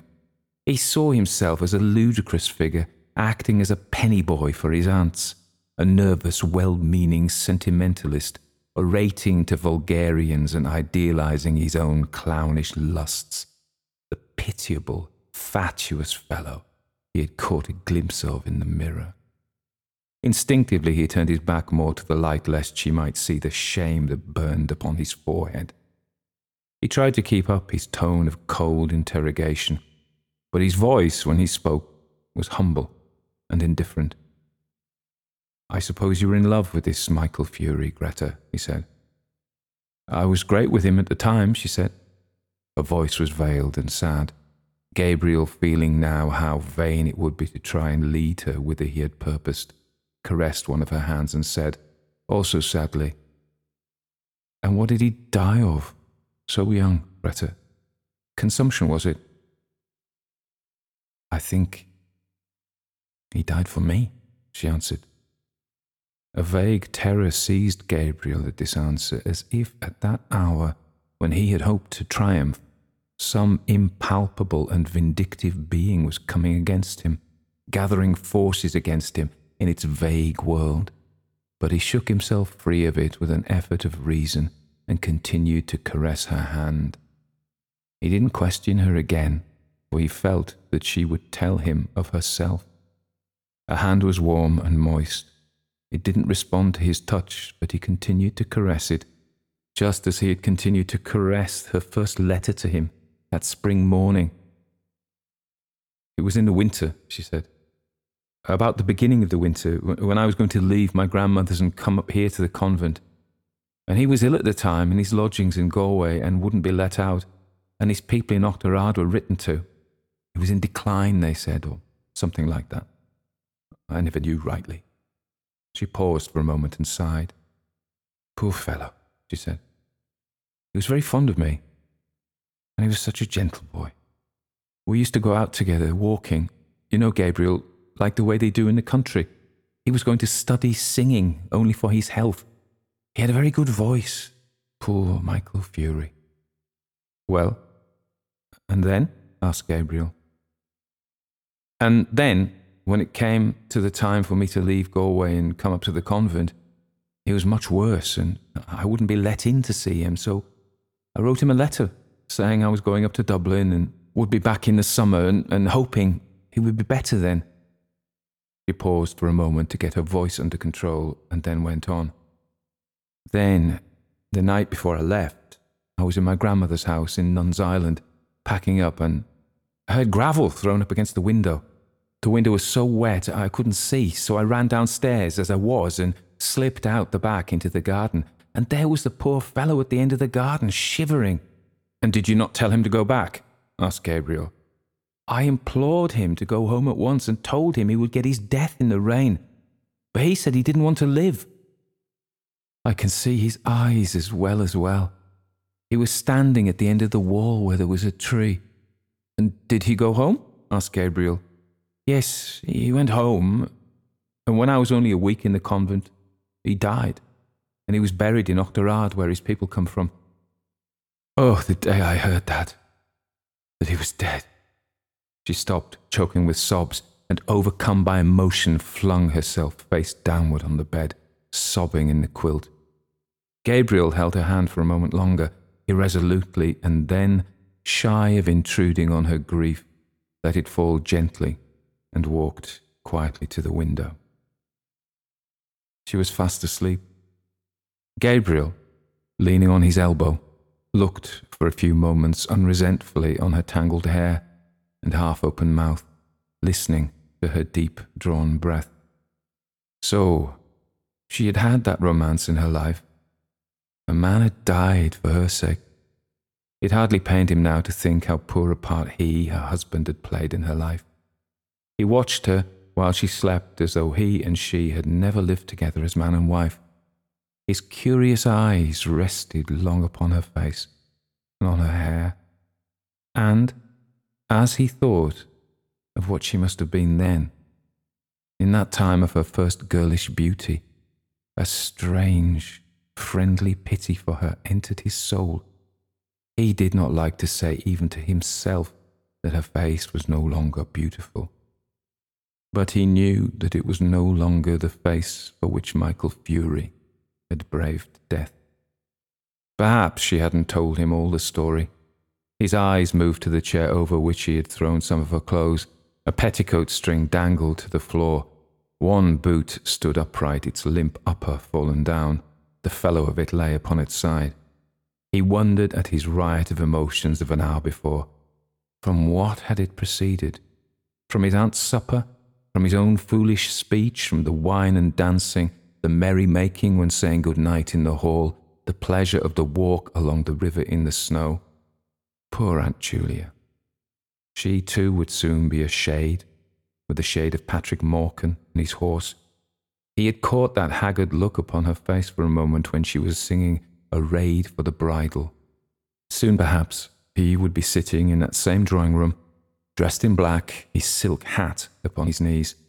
The blinds would be drawn down, and Aunt Kate would be sitting beside him, crying, blowing her nose and telling him how Julia had died. He would cast about in his mind for some words that might console her, and would find only lame and useless ones. Yes, that would happen very soon. The air of the room chilled his shoulders. He stretched himself cautiously along under the sheets and lay down beside his wife. One by one, they were all becoming shades. Better pass boldly into that other world in the full glory of some passion than fade and wither dismally with age. He thought of how she who lay beside him had locked in her heart for so many years that image of her lover's eyes when he told her that he did not wish to live. Generous tears filled Gabriel's eyes. He had never felt like that himself towards any woman, but he knew that such a feeling must be love. The tears gathered more thickly in his eyes, and in the partial darkness he imagined he saw the form of a young man standing under a dripping tree. Other forms were near. His soul had approached that region where dwell the vast hosts of the dead. He was conscious of, but could not apprehend, their wayward and flickering existence. His own identity was fading out into a grey, impalpable world. The solid world itself, which these dead had one time reared and lived in, was dissolving and dwindling. A few light taps upon the pane made him turn to the window. It had begun to snow again. He watched sleepily the flakes, silver and dark, falling obliquely against the lamplight. The time had come for him to set out on his journey westward. Yes, the newspapers were right. Snow was general all over Ireland. It was falling on every part of the dark central plain, on the treeless hills, falling softly upon the bog of Allen, and farther westward, softly falling into the dark, mutinous Shannon waves. It was falling too upon every part of the lonely churchyard on the hill where Michael Fury lay buried. It lay thickly drifted on the crooked crosses and headstones, on the spears of the little gate, on the barren thorns. His soul swooned slowly as he heard the snow falling faintly through the universe, and faintly falling, like the descent of their last end, upon all the living and the dead.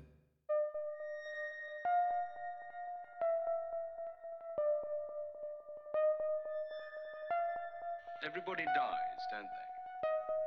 Everybody come back, don't they? So that was The Dead by James Joyce, and no, technically not a ghost story. It sort of is at a stretch, in that Greta is haunted by the spirit of Michael Fury in some sense at least. So I thought I could get away, and it's certainly classic. I've written some quite extensive show notes and put them up as a blog post on the Ghost Pod website. I don't know if you know, I've got a website. Have always had one. Didn't really know what to do with it, to be honest. But there we are, www.ghostpod.org. And I'll put a link specifically to this post about James Joyce. So, as is my norm, I will go through it. I won't read you all the details for this. James Joyce was born in 1882 to a middle-class Catholic family in Dublin, and he was academically very good. He did well at the Jesuit-run Belvedere College and at University College Dublin. One of the formative experiences of his life was meeting Nora Barnacle, a girl from a Galway workhouse, so she was not middle class. They were very, very different, but he was 24, I think, and he met her. And she says that she wasn't that impressed by him at first, that she thought he was just another Dublin Jackeen, I love that word, trying to chat her up. But anyway, they got together, and they appear to have been passionately in love, and some quite erotic, saucy letters have survived. I always think that it's their business, isn't it, really? But, rather than for the prurient eyes of onlookers. Anyway, so when he was still pretty young, after he finished his education, he went to Europe and he taught English, first of all, in Trieste, which was then part of Austria-Hungary, but is now, of course, part of Italy. And it is. It's not part of Slovenia. It's part of Italy, though it's a big Slovenia. I read a book recently, not recently, but not that long ago, by Jan Morris called Trieste and the Meaning of Nowhere. Great book, great travel book. Jan Morris. I knew Jan Morris briefly. I met her. I wouldn't say I knew her. I'm claiming things there that aren't really mine. But she was very, very talented. Died just last year. Anyway, back to James Joyce. So when war was declared, remember in 1915, and this is germane to the story, that Ireland was still a province or a colony of the British Empire. And so Austria and Britain were at war. Their various empires were at war. So he moved to Switzerland. And then he moved to France in 1920, stayed in France till 1940, spent a lot of his time in France, wrote perhaps his most famous book, Ulysses, there. It's a great book, Ulysses. I enjoyed Ulysses. Finnegan's Wake, I could never read. I tried really hard. I wanted so much to be able to read that book, but it's just impenetrable to me. But anyway, Dubliners is written in a much more naturalistic style, and it was published in 1914. The Dead is the last and longest story in the collection Dubliners, published in 1914 when he was in Trieste. He then left Paris in 1940, caused by another war, and he went to Switzerland, and he died of surgery complications on a perforated ulcer. He was a heavy drinker all his life. The two things may be related. Now, it's really interesting if you see that Joyce's life was spent almost entirely outside Dublin. He did go back a couple of times, but he never lived there really. And he wrote almost exclusively about Dublin, the places, and in many cases, the people. So we look at the historical context. So in those days, in the early 20th century, there's a great deal of unrest. There had been down the centuries, but periodically it rose up again. And there was a great move for Ireland to be independent. And as we see in the story, Irish people had, as you find today, people have different views of things, often quite in conflict with each other. We'll come back to that. The other thing to say is that Joyce, particularly his later works, not so much Dubliners, I don't think, maybe Portrait of the Artist as a Young Man, but certainly sort of Ulysses and definitely Finnegan's Wake were modernist, and that was to say they turned their back on the Victorian way of everything, morality, thoughts, thinking, storytelling, literature, and tried to forge a new way. And this was across the great movement of the early 20th century. People like Ezra Pound and T.S. Eliot and James Joyce, one of the leading figures. So we're not going to talk about Ulysses, which was published in 1922 when he was in Paris. Dubliners, interestingly, didn't do very well. He had to, he'd only sold a few hundred copies and he bought most of those. But yet it is considered the finest short story in the English language. And I haven't read every short story in the English language, but it's certainly up there. I think it's a absolutely stunningly wonderful story. And that isn't me being very original, because most people think that. There's going to be somebody who's hearing this that was rubbish. I didn't like that. But horses for courses, Horses for courses. Some people like the Rings of Power. I don't hate it, but there we are. Some people don't like Hawkwind. Can you believe that? I'm often astonished about people have different tastes, but they do. And we accept that. So some people might not like The Dead, but... So the story goes, as you know, you just heard it. I'm not going to summarize it really, but I do summarize it in the show notes. It's about conflict, really, little bubbling conflict. So first of all, this is what it is to me. Now, people have pored over The Dead and its meanings, and you'll find if you go on the internet, as I did when I was doing my research, a lot of standard interpretations, and they vary little. And probably mine will vary little, but it will vary a little bit. It will vary a little bit from their analyses. And most of the analyses online are, in fact, for people doing college work or school work. That they're aimed at students rather than general readers and like ourselves. But so he goes to the party, and he's a kind of pudgy, pompous sort of guy. He's very conscious of what people think of him and what he should say, and he looks down his nose a bit at other people. Will he quote Browning? Or in fact, that'll probably go above their heads. So, and he's quite confident in his own puffed upness. I don't dislike Gabriel, I've got to say that right now, but he's set up as a bit of a prig, I suppose we would say. His wife Greta, who doesn't feature as much, is much more naturalistic.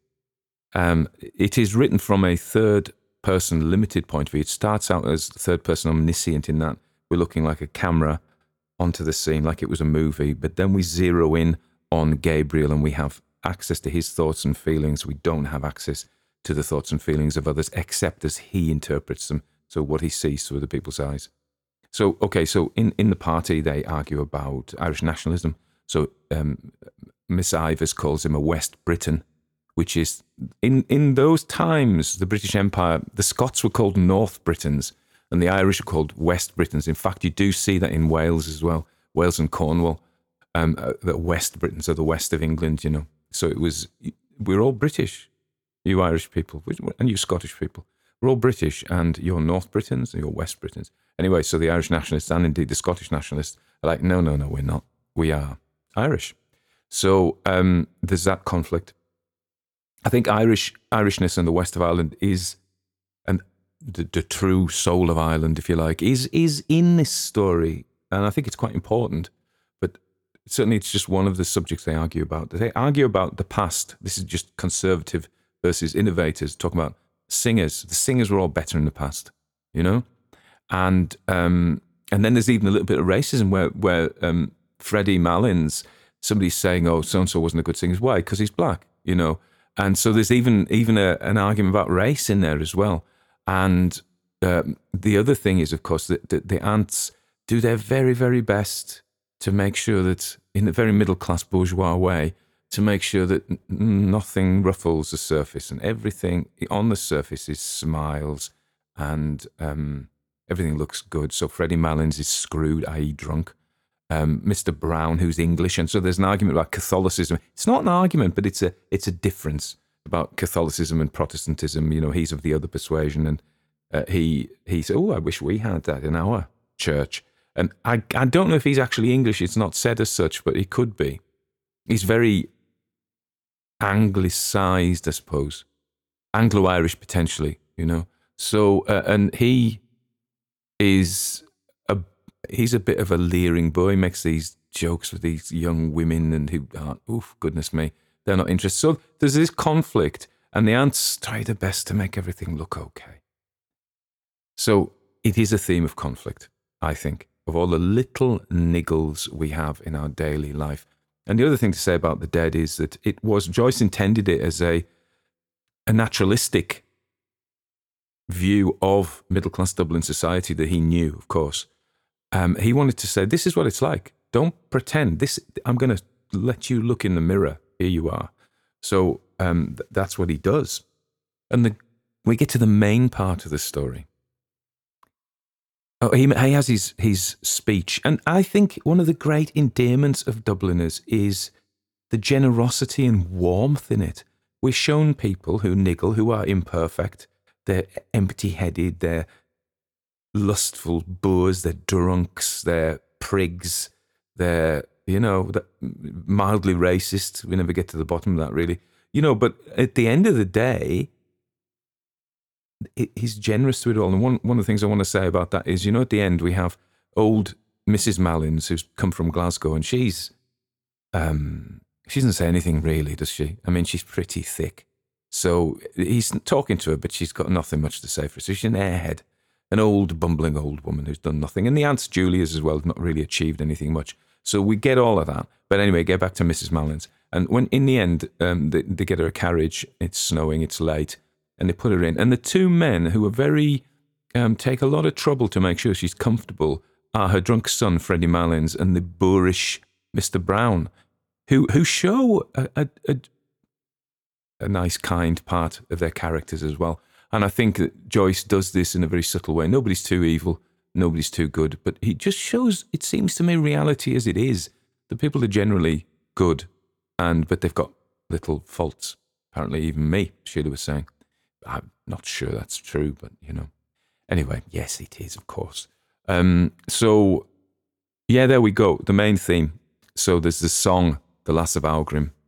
And first of all, Gabriel sees his wife on the stairs and he's just taken with his love for her. How beautiful she looks, the atmosphere, and she's tenderly listening to this song. And he doesn't realise the full implications of this yet, but he just thinks how wonderful it is. And then as they're walking home, he thinks about all the special times that they've had and the little memories that are only theirs. And he's so grateful and he's so much in love with her. And he even becomes a little bit desirous, that's a good word, as they get to the hotel. And then he realises that she's preoccupied, and he gets a bit narked then. He's a bit narky with her. And, oh yeah, so you loved him then, did you? And she tells this story about this boy, Michael Fury, who was a sickly boy, and he came out in the rain to say that he loved her, and he died, and she feels he died because of her, and that's tremendously romantic, isn't it? That's like something from a movie, but I've got something to say about that. This is to keep you hanging on so you listen to the rest of it while I talk drivel. So he then I think the ending of it is he transforms. Gabriel is listening to his wife, and he starts off from being what is probably a natural emotion that, oh yeah, you loved him. And he sees himself, and he's a bit pudgy, and he's nothing too impressive, and he's very boring and a little bit pompous. And he's like, well, how can I compete with this? And this is what people usually analyze it like. How can I compete with this romantic boy who died? And I'll never have that part of her. So part of my wife, who I love to bits, is never mine. And there is, he's not happy about that. And then his spirit grows so that he accepts it, and he is empathetic, that's a word, with her grief for her loss. And he cries generous tears. And then the snow falls. And then what we see is, and remember, he's not an Irishman who's acknowledged that he's not an Irish nationalist, but there are references to the west of Ireland, to the Irish-speaking, the Irishest place. And in the snow, he's taken back to that. And we have the snow falling all over Ireland. And so, in a sense, to me, it seems like he's connecting with his soul. He lives in his head and his day-to-day plans in his mind, but he's connecting with his soul. And the snow, we're all becoming shades, and he thinks about his aunt who's going to die. And we're all going to die, okay, fine.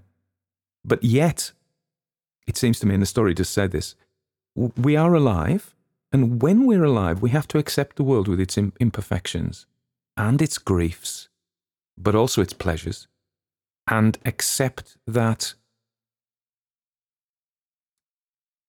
ultimately we're all joined, we're all human, and our niggles, our differences of opinion about religion and politics and race are buried under the snow, as we will be. So our death makes us universal, but the lesson from that is that we can be universal in life as well. And in therapy, it's my business, I suppose, mental health.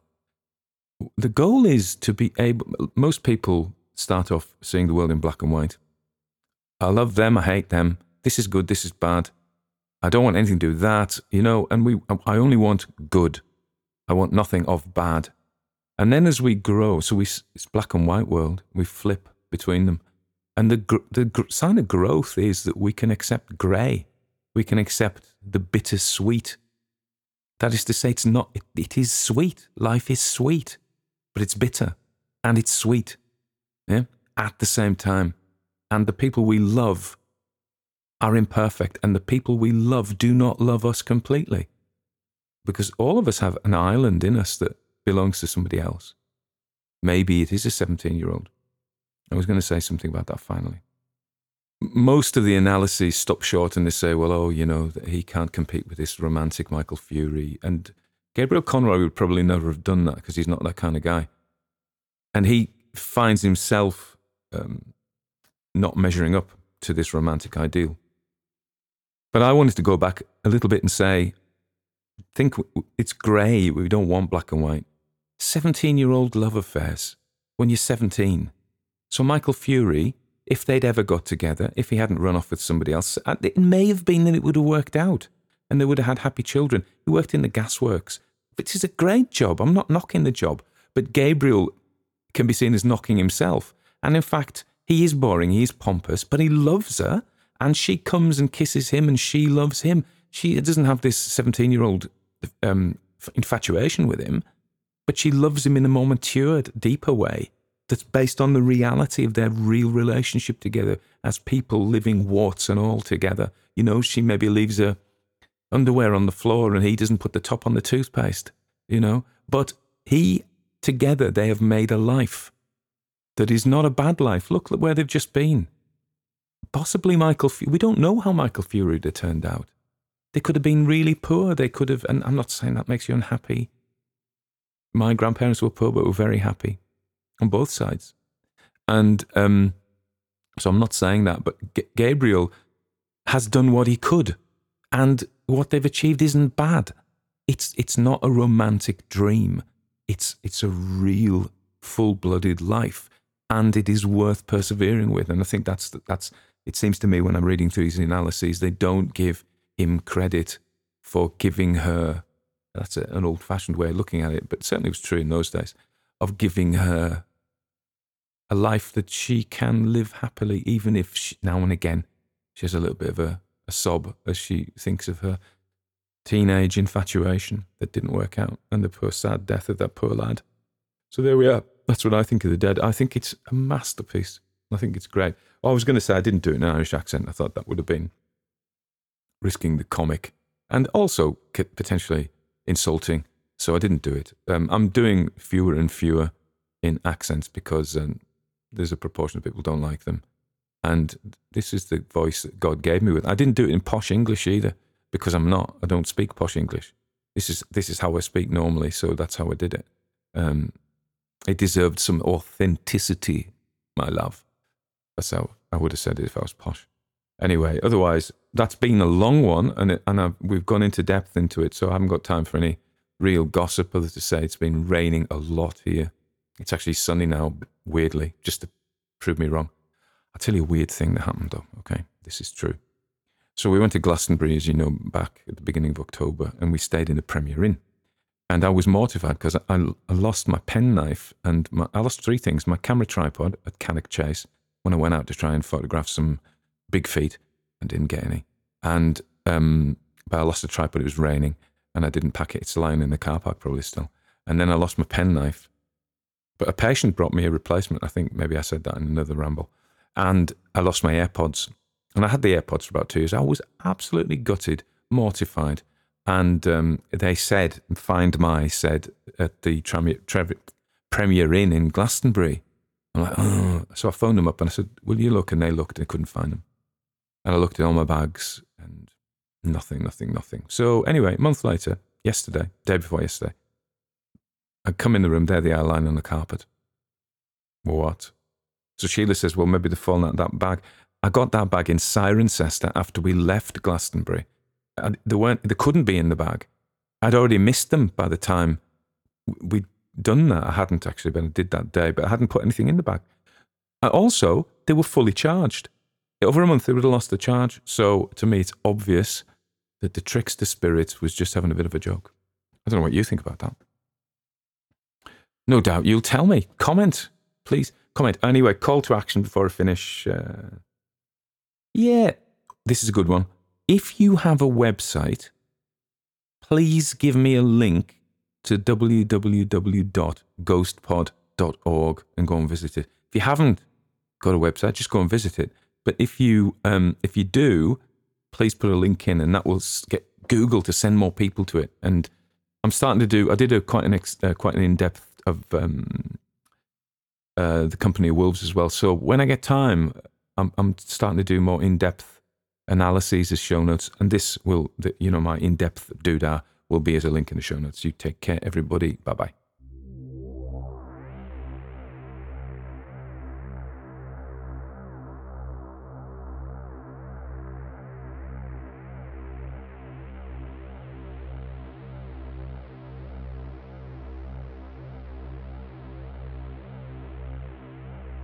Speak now, come now, rise now from the forest, from the furrows, from the field of live. Take out my blood, my skin, my flesh and walk.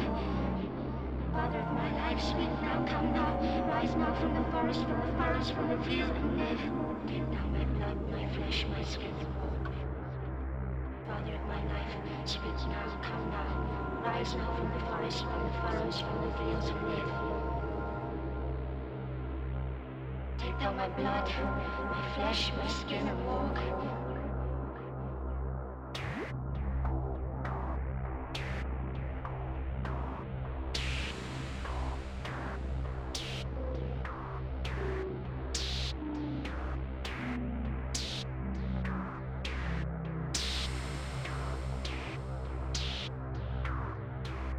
Speak now, come now, rise now from the forest, from the furrows, from the field of live.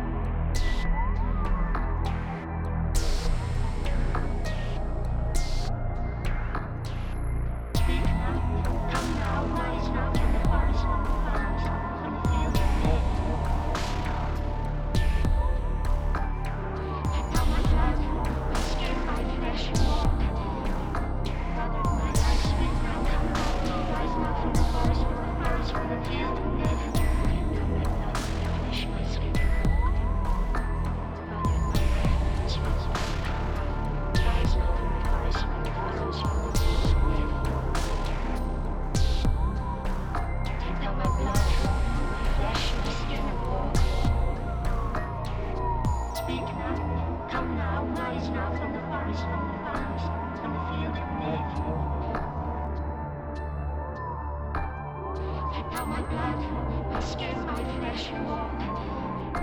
Father of my life, sweet now, come now. Rise now from the forest, from the furrows, from the field and live.